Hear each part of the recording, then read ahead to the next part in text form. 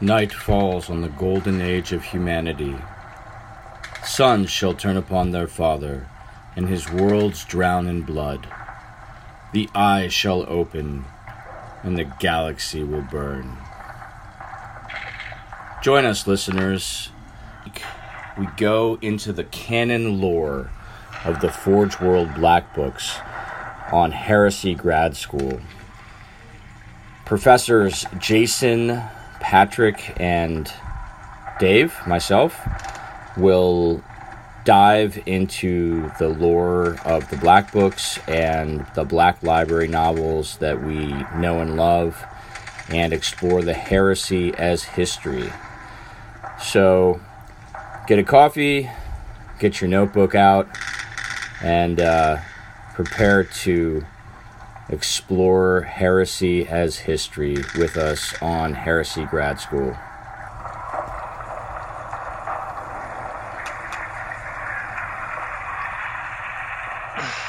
They really need to find a better voice for Craig. Just putting that out there. So if the developers who created Craig are listening, please find a better voice. Right? If the GPS people could do it, like get us some Patrick Stewart or something. Right? Want a hot Australian voice. I feel like that should be a setting on everybody's phone. Agreed. I want my directions in like sexy Australian. I didn't know that was an Australian accent. Sexy Australian. It is. I mean, I find the accent. Sexy. At this point, I would accept Crocodile Dundee. I'm just putting that out there. That being said, I'd also really appreciate like a Boomhauer from King of the Hill or something like that. You would never get where you're going. You would just drive around in circles. Taking no left turn here, man. It would be awesome, though. Oh, all right. Well, everybody, welcome back to another episode of Heresy Grad School, part of the Remembrancers Retreat. I'm Patrick, and I'm here with Professors Dave and Jason, as always. And we're breaking into a new segment, fellas. I know I'm excited. Yeah, it's going to be good. Yeah. Getting into those thousands and thousands of suns. We're going to be talking about the 15th Legion, and the 15th Legion is a great segue from where we were last episode a couple weeks ago, talking about warp cults and the sort of the hypocrisy of the imperial truth, right? You mean the imperial lie, Dave? Well, so this is crazy. So Pat, this was like before I think anyone I know had Book 8, right? So I go to Adepticon. I stand in line for like 2.5 hours, which was actually amazing because I got to chat with Sarah Keisler, who is just the coolest chick in the entire world. And I think I sent you guys the Osiris project, her little 1,000 Suns kill team, which we should probably post because it's awesome. And it's is that the awesome Suns one that has like the comic backstory and like you open it up like a tome and it's got stuff in it? Yeah. It's pretty amazing. So it was really cool. And then I got Book 8, and that was really cool. And I got Book 8. It was like win-win, right? And so I get back to my room and I start reading Book 8, and the first page is like the great lie. And I'm like, what the fuck? And I start reading, and it's just all about what we were talking about, right? It's all about the hypocrisy of the imperial truth and how Malkador and the Emperor sort of, mostly Malkador, because the Emperor's like busy doing like real things. How he sort of conspired to cover it up, right? And it's very cool. It's very interesting. It's super on point with where we were going. And it brings in the 1,000 Suns. So within like the first, I want to say 20 pages, Pat and Jason, we get two really cool deep lore stories on the early 1,000 Suns, which is where we're going, right, with this whole thing, We want to Right. look at the early and the deep lore of the 15th Legion, because they're, sort of, by design, right? They're more warp attuned, higher percentage of psychers, and then Magnus, right? So you have this, you sort of have this very bizarre juxtaposition of Malkador and his secret order of elucidators that are trying to cover up and sort of destroy any evidence of the warp. And then you've got the 15th Legion, and they're just like trying to get after it, right? They're like, what are these secrets? We need them. Bring them back to the library. So I'm going to read a really cool call-out box on page 18 of book 8. I think most people are getting their book 8s now, so this will be pretty cool. But this is sort of the segue, I think, that'll let us jump into the Thousand Suns, and then Jason will pick up with some pretty cool early lore on the 15th Legion.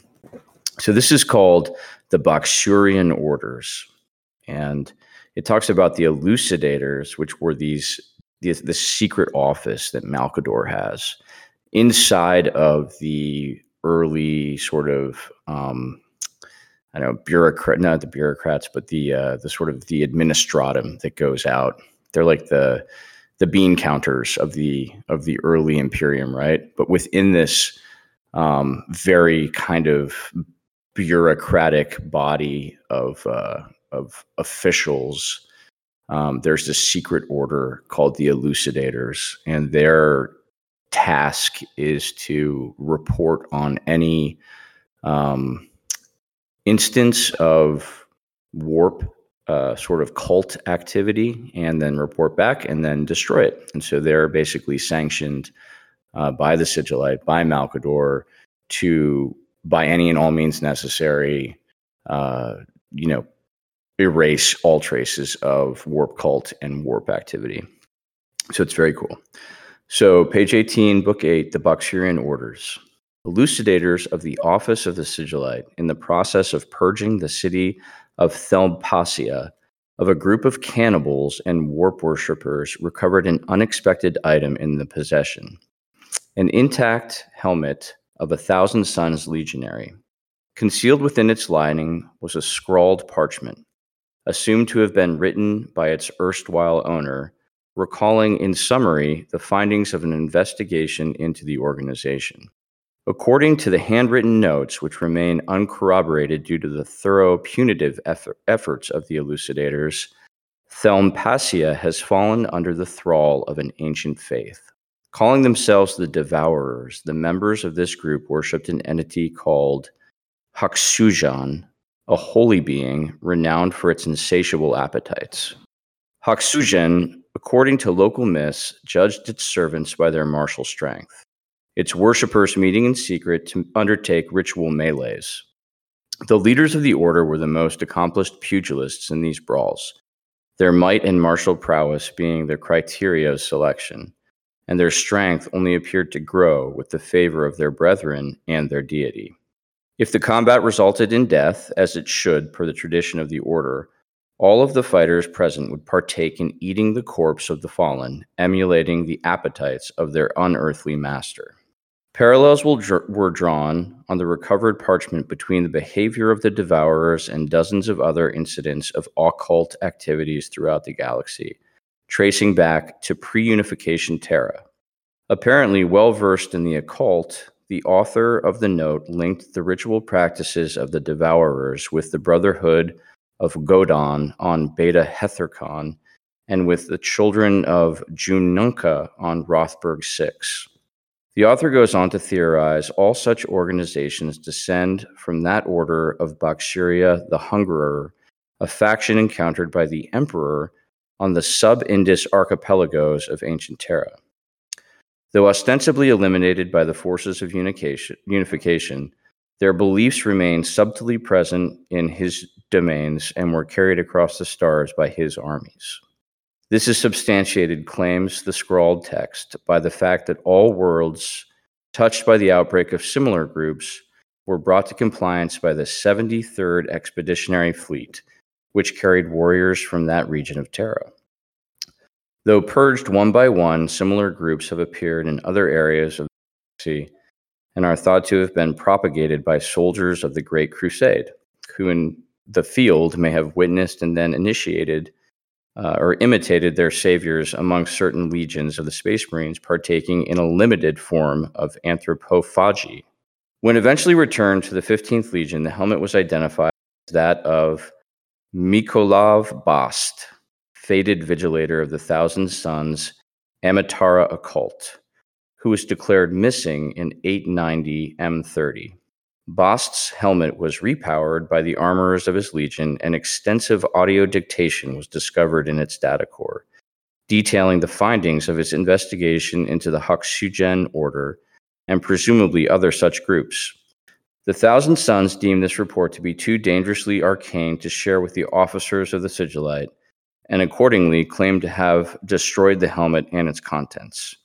Though multiple petitions were filed, the 15th Legion would not explain the reason behind Bast's concealed presence in Thempasia or the extent of his investigations. So that is yeah. It's just, I love it, man. I love it for all the reasons that we do this. We do it for the deep lore and the idea that you've got Thousand Sun agents, sort of out on their own doing clandestine operations into warp cults, and then, denying their presence is just, it's perfect for where we're going. But, yeah, guys, what do you think? Well, I gotta say, little nuggets like this are both amazing and, like you said, complete and total vindication, for why we do this and what we're doing this for. But in the other direction, it's just like what did we talk about last time on the warp witches that were like purged by the Night Lords? And it's infuriating because that sounds like the coolest shit ever, but we only get like these tiny little nuggets of detail. Yeah, no, it's they're like little Easter eggs, and you gotta go try to either connect the dots, go down a rabbit hole, or just wait and hope that someday, we get a little bit more, or we can do, you can do what we do with D43, right? It's just treat it as this really cool unexplored territory, and just create your own adventure. I definitely need some warp witches in my D43. Yeah, that's gonna have to be like, I don't know, maybe we should think of like a regiment of renown kind of thing. Yeah, I could definitely see Gethera being in D43. We could do that until, canon lore comes out and we have to redact it. But man, that would be so cool. We'll have to get Steven on that project. Give us some. Oh, and he'll jump right into it too. Or maybe Austin with the new demon rules. Give us some warp witches. But anyway, Jason, man, where are we going with the early lore of the Thousand Suns today? Well, our lore today is about before even they were the Thousand Suns, back when they were just the 15th Legion. And the 15th Legion, the thing they make immediately apparent over and over ad nauseum is how completely ordinary they were originally. I tracked it in the first 3 pages. They mention how ordinary they are 7 separate times. So obviously they're going to be as far from ordinary as possible. So I thought first, one of the things to kind of start this little section off right with the 15th Legion is this quote where we're starting out on page 140 from Aeolus the Lesser. He says, "A seeker will make 3 great errors on their ascent, no matter how bold their spirit or keen their sight. The first error is to believe they have reached the end of the path, when in truth they have only taken the first step. The second error is to believe that the end of the one path is the beginning of another. The third error is to believe that any price is worth paying to take another step. These are the errors, their number is 3, and their reward is the loss of all they have ever gained and ever loved. So those are pretty heavy words to head in to what we know ends up happening to the 15. But in the meantime, Dave, like you were talking about, there's almost like this dichotomy to the creation of the Thousand Sons. On the one hand, I mean, Malkador's secret police are disappearing anybody who has even the vaguest contact with, warp-related entities. And on the other hand, the Emperor knew exactly what he was doing when he created Magnus and the Thousand Sons. Like, he may not have understood exactly where they were ending up, but he knew what he was doing. In the same way that the imperial truth is kind of contradicted by half of the Imperium being a giant robot church, in the other direction, the creation of the 15th Legion itself kind of, contradicts it as well. And I mean, I think all three of us are, pretty steadfast in, it's much more the imperial lie than the imperial truth. But the Emperor is pretty blatant about how much of a, I guess he's almost sort of a false prophet in this regard.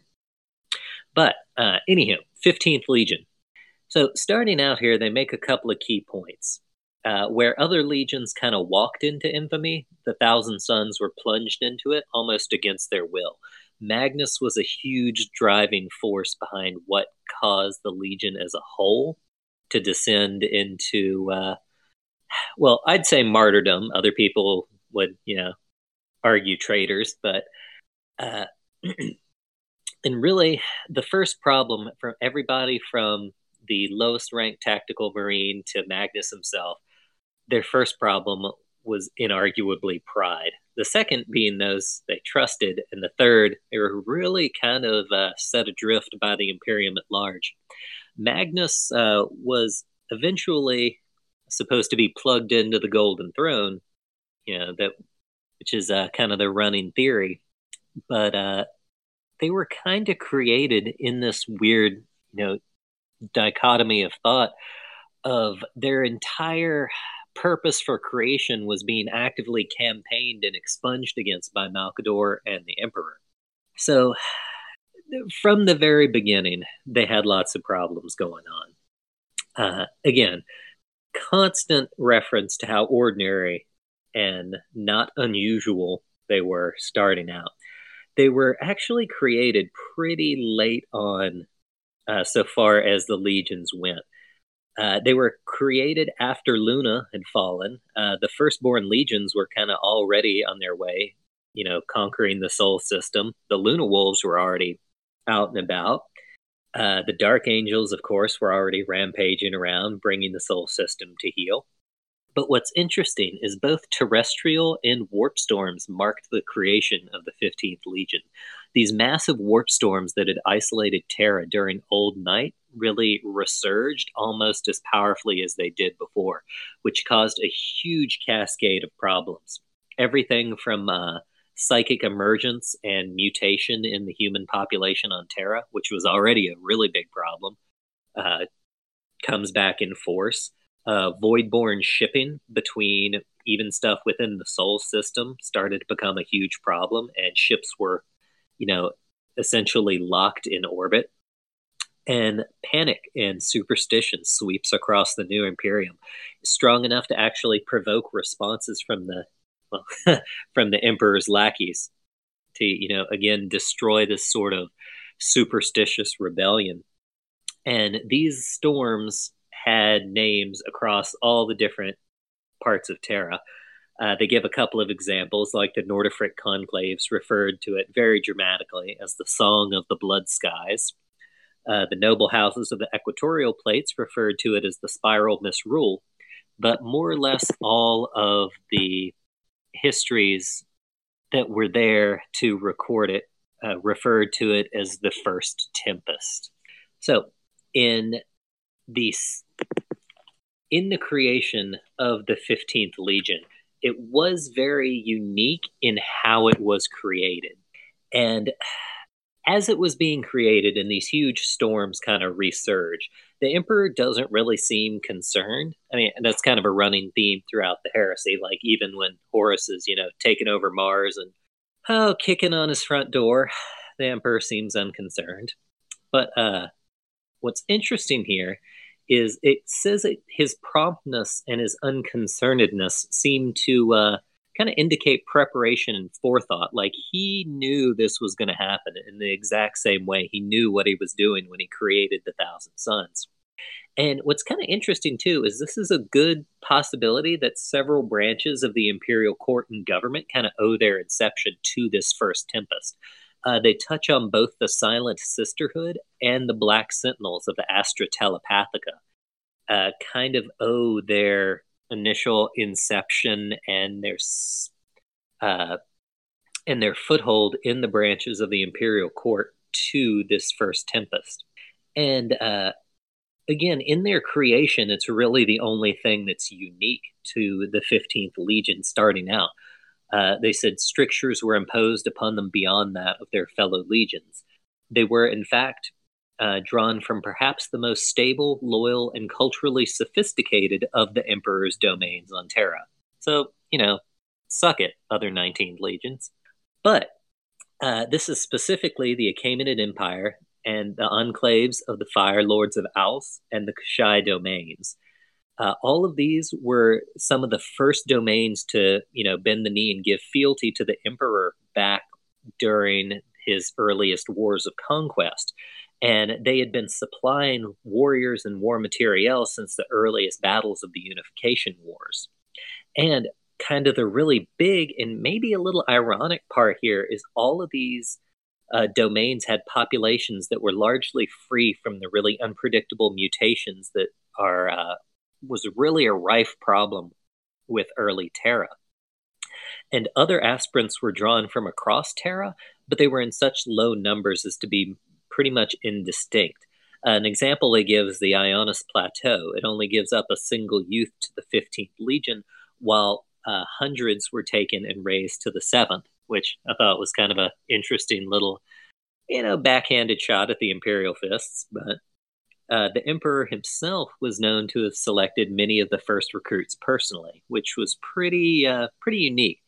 It wasn't unclear what the actual survival rate of those initiates were, but it seemed to go well beyond and above what the other legions were experiencing. I mean, these recruits were hand-selected. Literally all of them were hand-selected by the Emperor to start off with, which was pretty much unheard of. And it was important in that they noted a remarkably high rate of implantation and integration successfully, with all of the implants to become a full Astartes. So while they don't have exact numbers there, they do have an exact number between the Terran and Lunan gene forges of exactly 1,000 starting out. So it was said at the exact moment the Emperor bade his 1,000 sons to rise from their oath of eternity in the initial forging of their legion, the storms and the warps surrounding Terra broke, which was very ominous. But again, they, in the little section titled The 1,000, no immediate distinguishing characteristics beyond its small size and personal attention from the Emperor. Their first action was actually to quell a rebellion on Terra itself. They even go to state the initial campaigns and deployments were unremarkable. They, purged the transgenic alien blasphemies of the Cloud Warrens of Proxima 3. On Gladris, they actually held the lines beside the 6th Legion. Very telling for later. And on Secularis, they castigated non-compliant Micah clans with the 17th Legion back when they were the Imperial Heralds. And they were really distinguished by the displayed degree of synchronization, even beyond that of normal Legionis Astartes, almost as if they had some sort of higher cognition. But starting out, I'm sure you guys have seen, especially Pat recently, the how the iconography of the very early 15th Legion differentiates itself from that of Thousand Sons that comes later. It's made up of two parts. First off is the millennial glyph, commemorating the Emperor's personal announcement and appreciation, and the elements of the ochre panoply of the immortal regiments of the Achaemenid empires. Both of those combine to see that really distinctive early 15th Legion iconography that we all know and love. And they remain otherwise undistinguished, but successful and worthwhile until the second decade of the Great Crusade, where the first whispers and rumors of their strange reputation start to surface. Insert ominous music here. Bum, bum, bum. Exactly. There you go. We do our own sound effects here. We do. Dude, that is, man, there's a lot to get into there.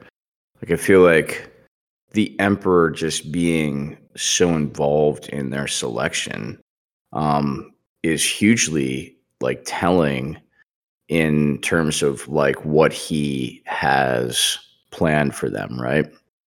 And the fact that he takes them, that he's got the 15th Legion basically coming from the most loyal, of his holdings on Terra. They're largely homogeneous, and he's handpicking them. I mean, come on, right? Like, if that doesn't mean that these guys, have a special purpose that the Emperor's got in mind. I mean, that is awesome. And I've read that too. I just totally forgot. But the other thing, Jason, it sort of kept coming up when I was listening to you talk is, I don't know if you remember this from, it was either No Fear or The Burning of Prospero. But do you remember the scene where Magnus is talking to somebody? I think it's another Primarch. And he said, "I have always known my father.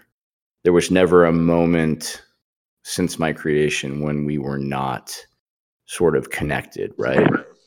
I think that's when he's talking to Lorgar, but don't quote me on it. I'm pretty sure you're quoting First Heretic. Oh, maybe it is First Heretic. You're right, actually. I think it might be the scene where Logar and Magnus are up on top at the top of Spire, and Logar is trying to get answers. Was that before or after the webway is breached? That would be before. That's way before. That's even before the heresy even. Okay, cool. Yeah, so that actually makes sense. And so if that makes sense, so if that's true, right? If we can make that reliable in terms of, history, then that means of all the Primarchs, Magnus was actually the first one to know the Emperor. And the Emperor was therefore, like, he was never lost, is what I'm saying, which is very interesting. So I think, the Emperor obviously knows the psychic potential of the Primarch that he's going to give this legion to. And that must go into his calculation when he's handpicking them and sort of creating them for this purpose, right? I don't know. Well, one thing that jumped out to me is in that initial creation of the 15th. I know we call the Emperor a hypocrite pretty often, but in this, it's almost like he's setting them up. Now, he doesn't need a secret police, like, to quell, warp uprisings and whatnot. He's already got Malkador. Like, so that would be my initial thought as to why he needs the 15th Legion, but he doesn't. He's got Malkador there. But it's almost as if he's, like, setting them up to be used in the same way as as like the Night Lords or the World Eaters, where their weapons to be, like, used and blunted and discarded, because he knows as a legion their entire focus is, occult knowledge, use and, pioneering the warp. And in this galaxy and this, Imperium he's building, there is no place for that if the imperial truth is going to hold true. Like, you couldn't, tell your populace, hey, there's no warp, there are no demons. Like, if you have an entire legion of, during the heresy, pretty well known, Astartes were pretty well known to the general populace. You couldn't have an entire legion of guys whose entire job it is to work with these, warp energies. So yeah, no, you're spot on. I wouldn't say the Emperor as much as he is like operating sort of from a different place, right? And his moral compass is not like what our moral compass is. It's a lot of paradoxes, right? There's a lot of paradoxes inherent in like the Emperor, but so I think, and book 8 into this, Jason, and maybe next episode I'll read another like sort of a vignette from book 8, because it's spot on to what you're saying. I think the 15th Legion was created specifically to deal with warp entities and sort of the psychic infestation that the galaxy already had. And so they were the special task force of the Emperor to go out and sort of fight fire with fire, right? Where other legions would not be properly equipped to deal with an enemy that had massive psychic potential. That the Thousand Sons would do that. And so yeah, I mean that's sort of in keeping with the Emperor, right? He's got machinations within machinations. So. Another thing that kind of jumped out at me as I don't know if it's like ironic or poetically coincidental, but they mentioned these initial recruits were pulled almost exclusively, not quite, but almost, from those 3 different regions that were exceptionally loyal and more or less free from, the mutations that were kind of rife on early Terra. But what's interesting to me is how terrible the flesh change was for, the initial Legion. It almost, we'll talk about it more next time, definitely, but it almost unmade the Legion before Magnus, was returned to them and he, quote unquote, fixed it. So just, it throws me, because think like how terrible that flesh change deal could have been if they hadn't had those super strict, recruitment procedures. It would have been like a whole world of different horribleness.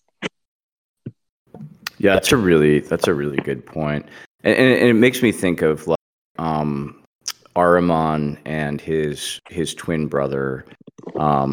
I can't remember his name right now. Ormuzd. Yeah, Ormuzd, right? And so like Ahriman essentially like resists the flesh change just like through like just willpower, right? Just like sheer will. And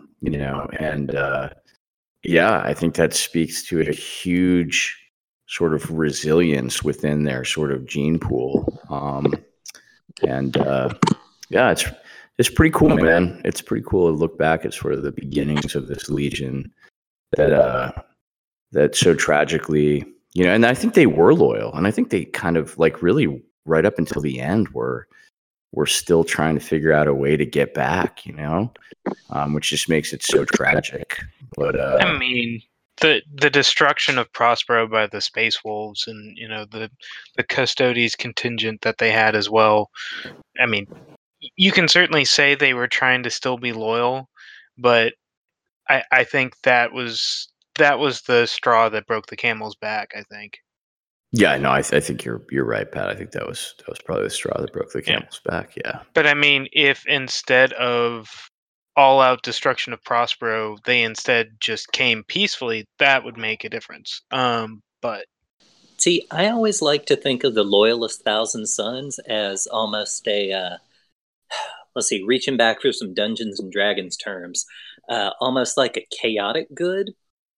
Like, they're trying to do their best. They're trying to, elevate their, brother legionaries. They're trying to, pave the way and pioneer all of these new like warp things and figure out all of this dangerous crap in the galaxy for humanity. And they're even trying to, just like the Ultramarines, figure out things to do to make themselves useful after the war is done and, the galaxy's settled. But they break from those rules, and they kind of, much like a radical inquisitor, 10,000 years later, they kind of, have those good intentions turned against them. Now, on the other hand, I can definitely see the loyalist perspective of how, Thousand Sons are just, arrogant and self-serving and trying to, siphon all of the knowledge to themselves and guard it, because knowledge is power, guard it well. Blessed is the mind too small for doubt, and other 40K tropes we all know and love. But I always like to look at the Thousand Sons like they were legitimately trying to do good in the same way the Space Wolves thought they were doing good. Well, maybe not Lehman Russ. He was kind of an asshole, and he jumped at the chance to, fight Magnus. But other than that, in general, good people, I think, is the takeaway there. Oh, yeah. I mean, Magnus, I think we can all agree Magnus was a turd.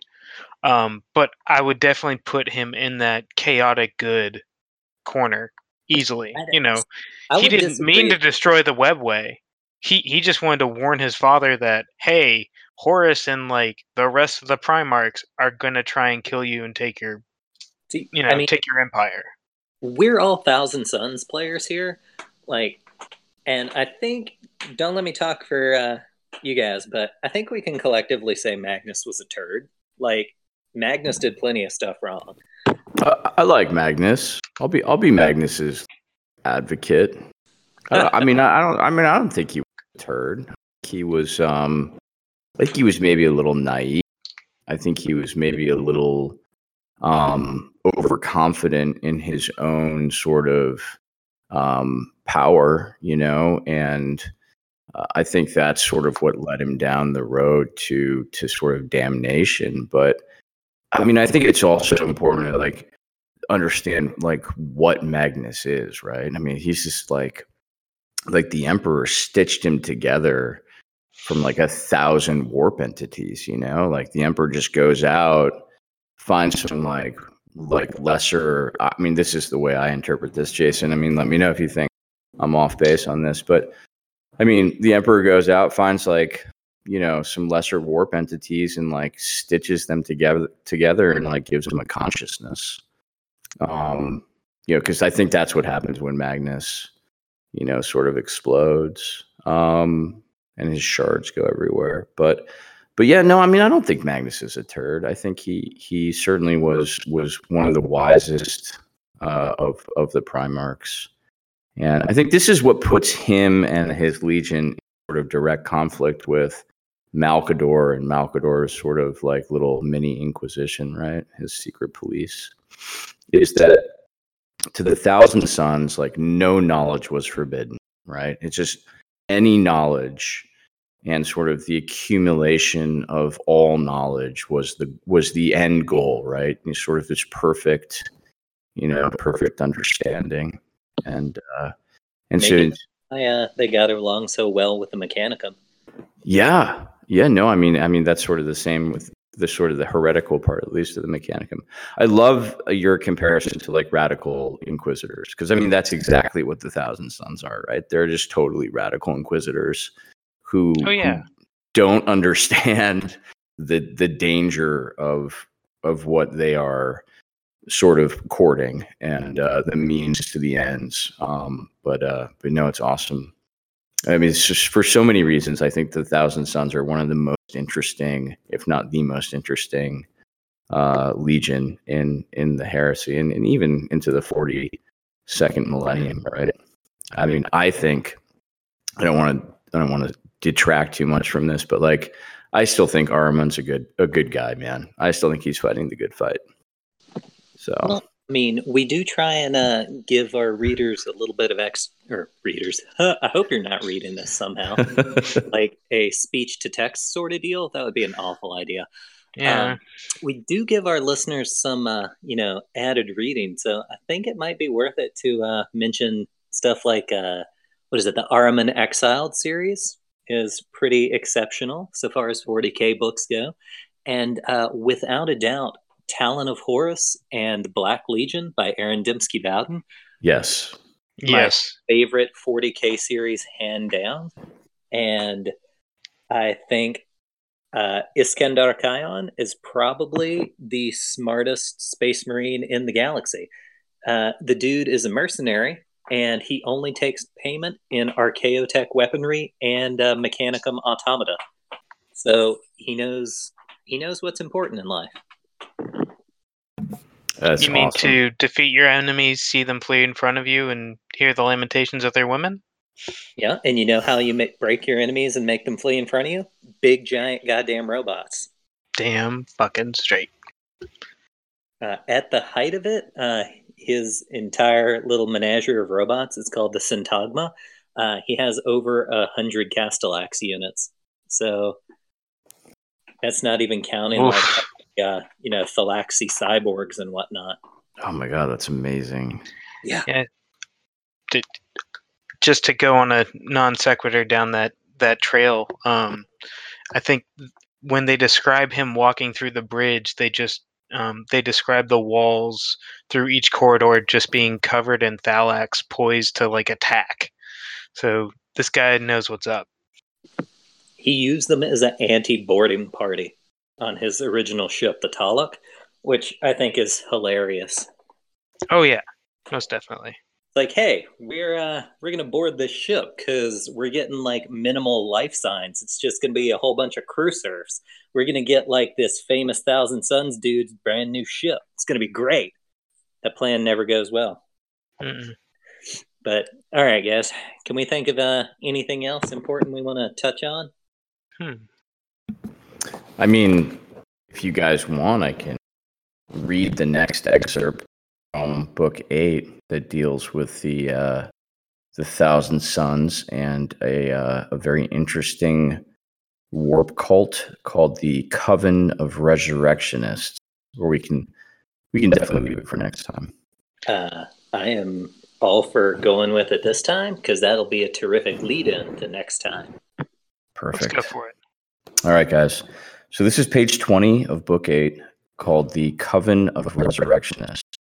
On the distant eastern edge of the Ghoul Stars, an esoteric faith with practices previously unheard of was encountered by the pathfinders of the Imperium. Dubbed the Resurrectionists, the cult had taken root on Dammire, and from there it had spread along the small human sublight empire which had colonized the 6 worlds of the same system. The Resurrectionist faith was overseen by a clan of grinning leaders who were known as the Coven, gray-bearded and black-cloaked men whose spryness belied their apparent years.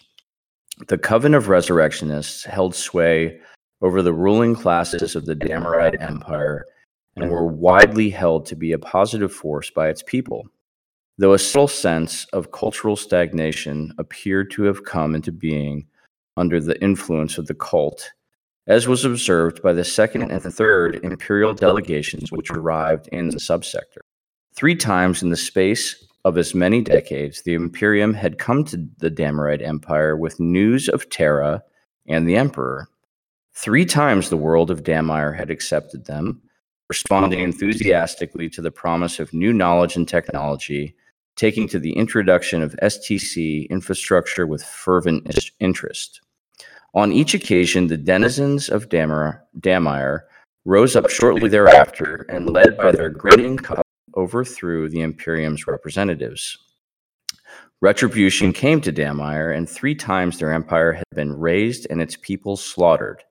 As had happened 3 times before, Imperial scouts once again intercepted short-range communications within the neighboring Thramis sector, and once again they returned to Dammire to find a pristine empire enjoying its isolation and unblemished by Imperium influence. A platoon of Thousand Suns Legion joined by their 4th Imperial delegation to reach Dammire.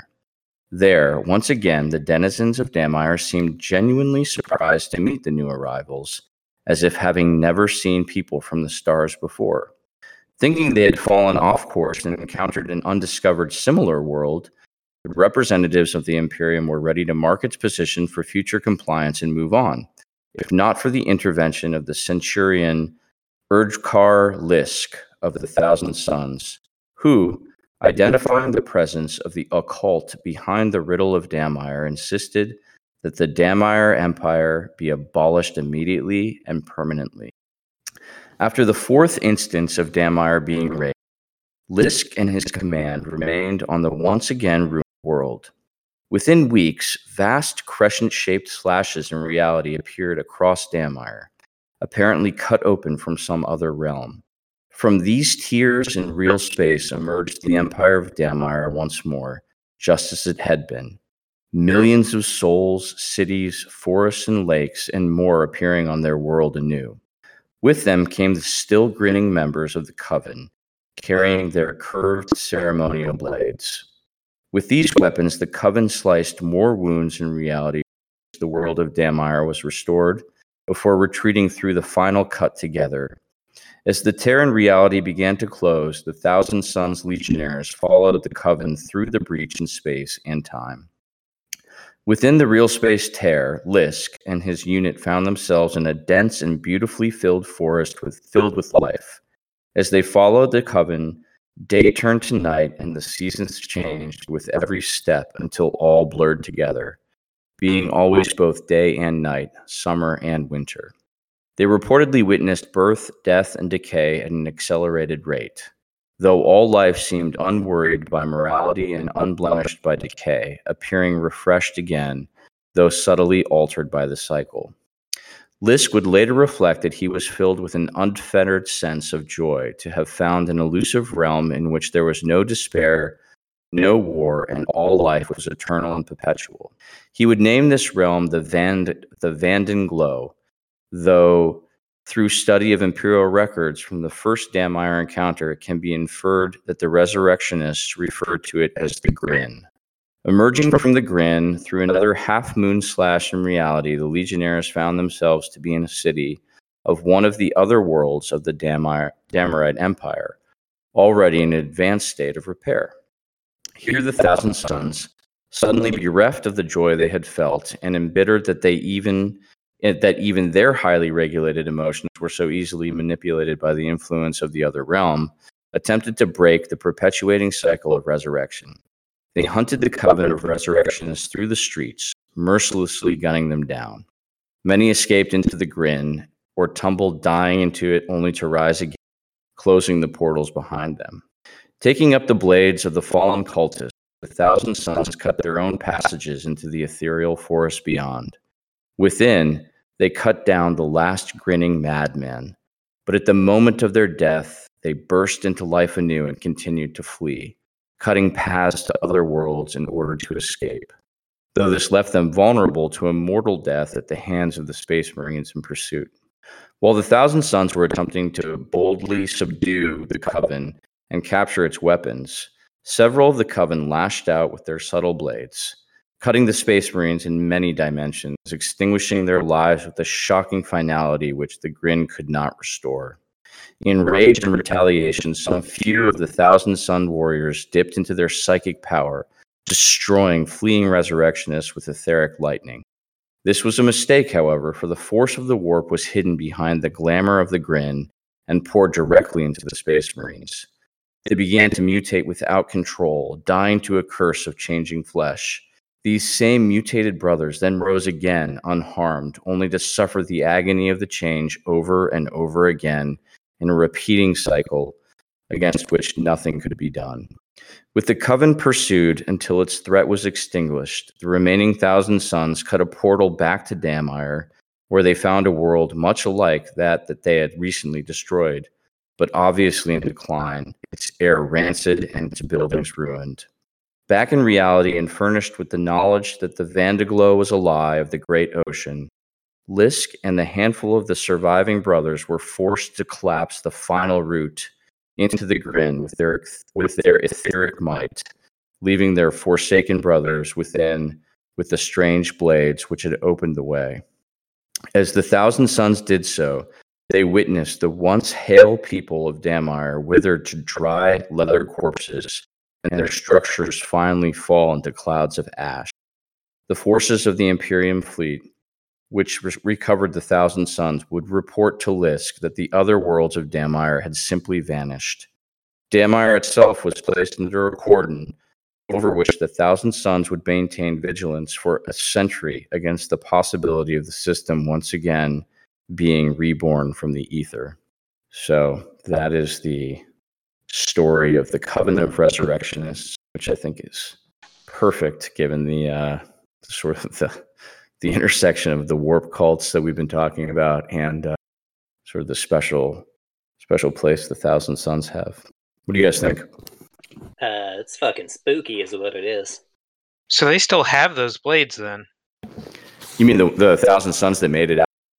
Yeah. Yeah, I would assume they did. And yeah, I mean, I don't know. That was 100 years before the fall of, the burning of Prospero, the Council of Nicaea. That was 100 years before, those might have been some of the first instances of the flesh change. I don't know. It's hard to put some of this stuff into a, solid like chronology, but I mean, isn't it that like, I feel like they talk about this in like the Black Crusade RPG and like some of the lore that's inside that. I know some of it's retconned out, but bear with me. They talk about how when psychers use their abilities within a place of a lot where the warp is, it can speed up that change. And so I wonder if what you're saying is true, if like, because they started using their psychic powers within the Grin, that may have sped up the change itself. I mean, yeah, I think you're right, Pat. I think sort of the analogy that I have about using psychic, they're like always more powerful, right? It's sort of the physical underlying physical principles of reality are just not there in the warp. So you're sort of you can do things which you can't do in sort of the real world. So yeah, that may have sped up and may have led to the onset of the flesh change. But yeah, I think I love that little story because I think it really does sort of speak to the purpose that the 15th Legion had, right? So it's like, if we can't figure this out, we like exterminated this planet like 3 times. we burned it to the ground. It keeps coming back.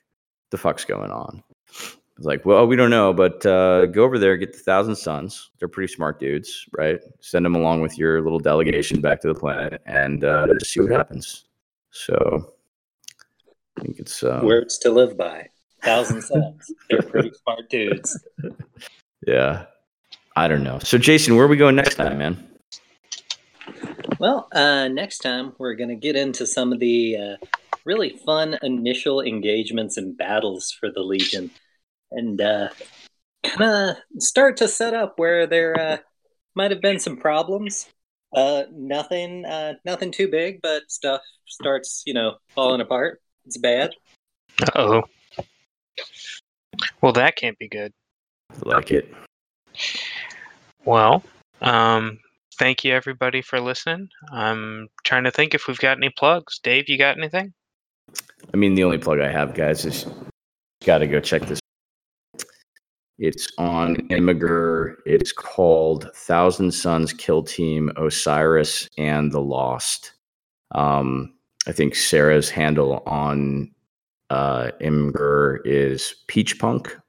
You just gotta check it out. It's fantastic. I saw it in person, and the lore behind it is it's phenomenal.